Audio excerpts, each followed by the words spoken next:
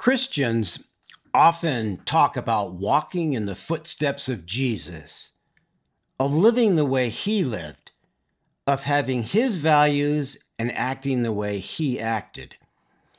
I'd like to look at some of the quotes of Jesus taken from the Gospels and see what it would mean to do this in a literal sense. We, of course, don't know the evolution of the Gospels as documents. There's good reason to believe that the only gospel that was written by a true witness to the life of Jesus was the Gospel of John, written by the Apostle John. One other gospel might have been written by an apostle. Matthew worked as a Roman tax collector, a profession reviled by his Jewish peers, but few believe that he actually wrote that gospel. The authors of Matthew, Luke, and Mark probably got their material secondhand from oral accounts. And there's very strong evidence that the authors of Matthew and Luke borrowed material directly from the Gospel of Mark. But rather than trying to analyze the accuracy of the Gospels, let's just take them as they are. The Bible's our holy book. The New Testament is the basis of our new covenant, the agreement with God that gives us a personal relationship with God. We simply accept the Gospels as they are, and we're going to look at the words and the actions of Jesus as described in the Gospels. We will learn that to fully understand what it means to emulate Jesus, we must look carefully at the full context surrounding passages that we find relevant. Let's start with Matthew chapter 6, verses 31 to 34. Therefore, do not be anxious, saying, "What shall we eat?" or "What shall we drink?" or "What shall we wear?" For the Gentiles seek after these things, and your heavenly Father knows that you need them all. But seek first the kingdom of God and his righteousness, and all these things will be added to you. Therefore, do not be anxious about tomorrow, for tomorrow will be anxious for itself. Sufficient for the day is its own trouble. This appears in the longest speech of Jesus recorded in the Gospels, the Sermon on the Mount from Matthew. He begins with the Beatitudes. Then Jesus moves on to a series of moral teachings. Roughly in the middle of this sermon, Jesus tells us that we should not be anxious about what we'll drink or what we'll wear or what we'll eat. He makes a comparison with birds. They do not live in anxiety, worried about how they'll survive. They simply live. We need to look carefully, though, at the words of Jesus. He doesn't say that we should just flit around like a bunch of birds, not being anxious because we aren't capable of thinking about long-term food supply issues. Jesus does not say that we should be lazy and not work to take care of ourselves. What Jesus says is that non-believers spend their lives focused on what they'll eat, what they'll wear. They obsess on these things, and nothing is as important to them. But believers know that our highest priority is to seek first the kingdom of God and his righteousness. This is how we avoid the anxiety that comes with the unknowns of life. He tells us to not be anxious about tomorrow, for tomorrow will be anxious for itself. Sufficient for the day is its own trouble. It's enough that we work hard today to take care of ourselves and our families.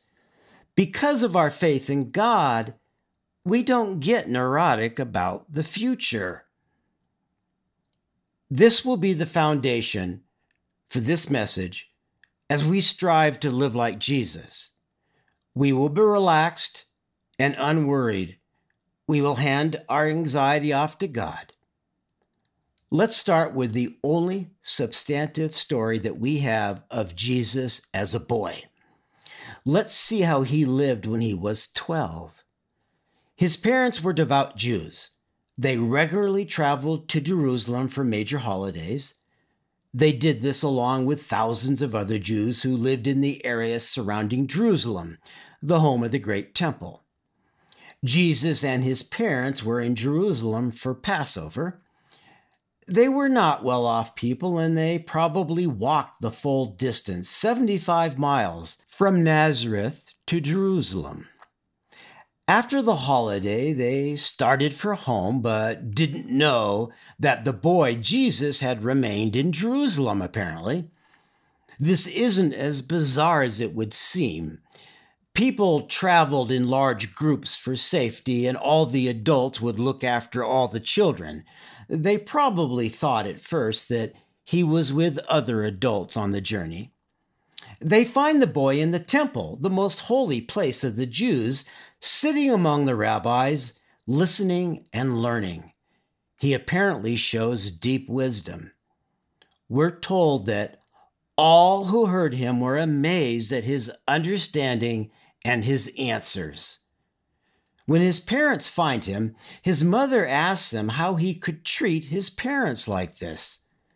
Jesus says this to Joseph and Mary: "Why were you looking for me? Did you not know that I must be in my Father's house?" He tells them that his first duty is to God. His first home is his Father's house, not his parents' house. We're told this, and they did not understand the saying that he spoke to them. And he went down with them and came to Nazareth and was submissive to them. And his mother treasured up all these things in her heart. And Jesus increased in wisdom and in stature and in favor with God and man. Jesus did, however, understand his duty to his family. It came only second to his duty to God. But the bottom line for Jesus throughout his life was to grow in his spiritual wisdom and to strengthen his bond with God. That is how we must live if we're going to emulate the life of Christ. We work on our faith all our lives. Let's turn to the middle of the Gospel of John, chapter 13. Jesus says this to his disciples, verbalizing something he illustrates over and over with his actions. "A new commandment I give to you, that you love one another. Just as I have loved you, you also are to love one another. By this, all people will know that you are my disciples, if you have love for one another." This is very clear. He not only tells us how he lives by loving other people, he tells us that we're commanded to live the same way. If we do this one thing, everyone will know that we are in large part modeling our life after the life of Jesus. Then in chapter 14, Jesus predicts that Peter will deny his relationship with Jesus at a critical moment. Jesus goes on to be even clearer about what it means to follow in his footsteps. He's talking to Philip, one of the first apostles to abandon his former life and follow Jesus. Jesus says this to Philip: "Truly, truly, I say to you, whoever believes in me will also do the works that I do." This seems like an extremely tall order. If we are truly going to live like Christ, we're supposed to do the works he does. Maybe we need to introduce a new concept into our plan to live like Christ. It's called an upper limit.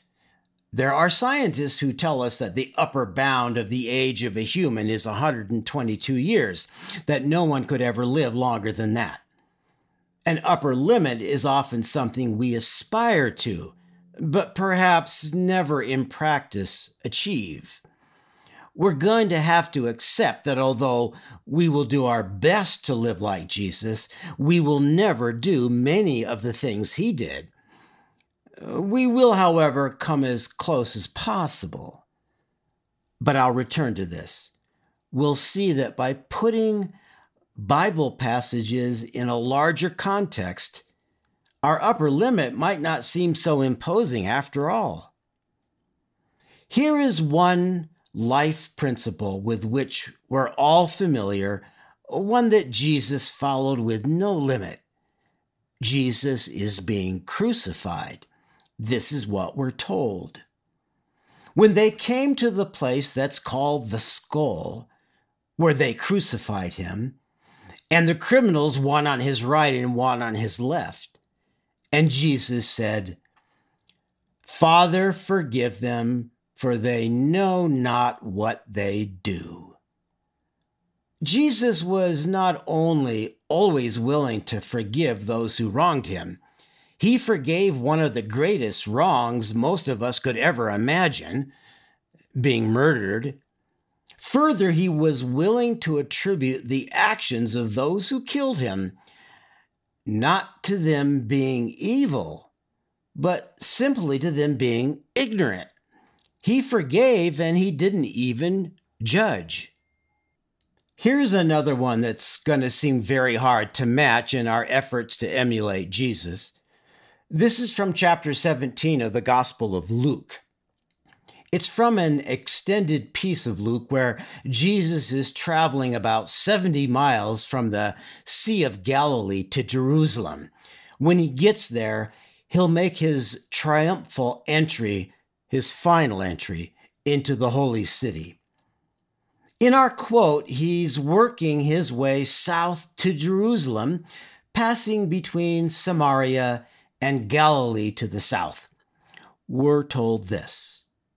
As he entered a village, he was met by 10 lepers who stood at a distance and lifted up their voices saying, "Jesus, Master, have mercy on us." When he saw them, he said to them, "Go and show yourselves to the priests." And as they went, they were cleansed. So this should be an easy one. If we want to live like Jesus, if we want to emulate him, we should strongly consider finding some lepers and healing them. But let's look more closely with our upper limit notion in mind. These lepers stood at a distance because they were forced, under the threat of death, to stay away from other people. They lived in groups in isolation. That's why there was 10 of them together. We can read this story differently as a metaphor. Jesus didn't just cure them of disease. He did something more important. He freed them from their rejection by society. He welcomed them back into the civilized world. We can't do miracles, and there are many, many things that Jesus did that we can never do. But we can embrace people who've been marginalized, perhaps by poverty or by disability or by having political opinions that differ from the norm. Let's look back at our upper limit notion.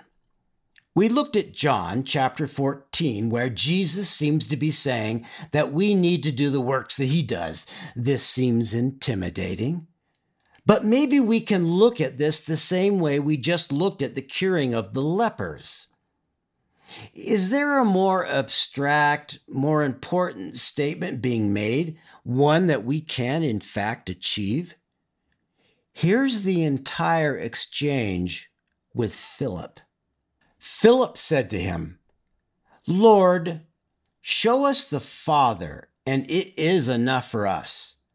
Jesus said to him, "Have I been with you so long, and you still do not know me, Philip? Whoever has seen me has seen the Father. How can you say, 'Show us the Father'?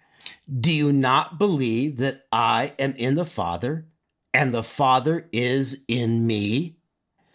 The words that I say to you, I do not speak on my own authority, but the Father who dwells in me does his works. Believe me that I am in the Father, and the Father is in me, or else believe on account of the works themselves. Truly, truly, I say to you, whoever believes in me will also do the works that I do, and greater works than those will he do, because I am going to the Father. Whatever you ask in my name, this I will do, that the Father may be glorified in the Son. If you ask me anything in his name, I will do it." This begins with Philip asking Jesus to show them the Father, to help them find God, to develop a relationship with God. Jesus has an answer for him, saying that if you know Jesus, then you already know God, because Jesus and God are one. They are both God. Jesus is in the Father, and the Father is in him. Jesus says that you can believe this on its own, or you can believe this by looking at the works that Jesus has done. Jesus says that if we believe in him, if we follow him, then because he and the Father are one, Jesus will aid us in doing those great things. Jesus says that if you ask me anything in my name, I will do it. The point is that if we try to emulate Jesus, we're not on our own. We have a lot of help. And when we look at that upper limit of what we can do, we might be surprised. We can achieve tremendous things because of our faith. In fact, let's look at what happens even before this, before Philip engages Jesus. Just before Philip speaks in chapter 14 of John, the Apostle Thomas speaks, asking Jesus where he's going to go when he leaves them.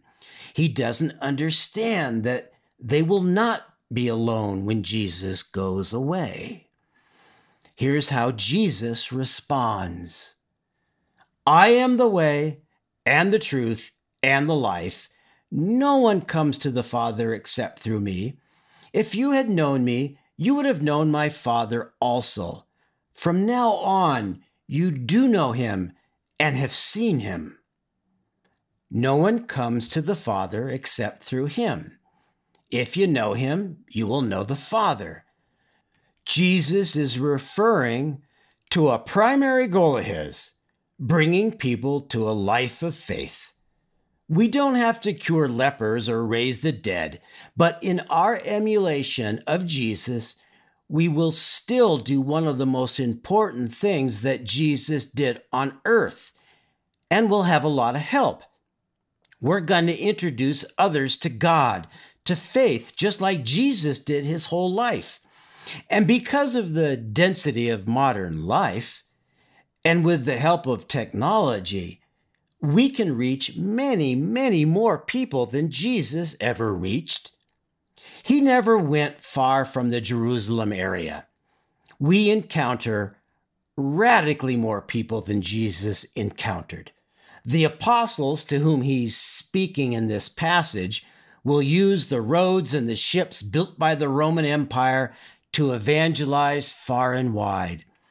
Imagine our upper limit being higher than Jesus' limit, higher than the apostles' limits. To emulate Jesus, we will make our relationship with God our greatest responsibility. We will make our duty to our family number 2. We will live with forgiveness, love, and a determination to help those who are not as blessed as we are. We will always grow our faith. We will help others find faith.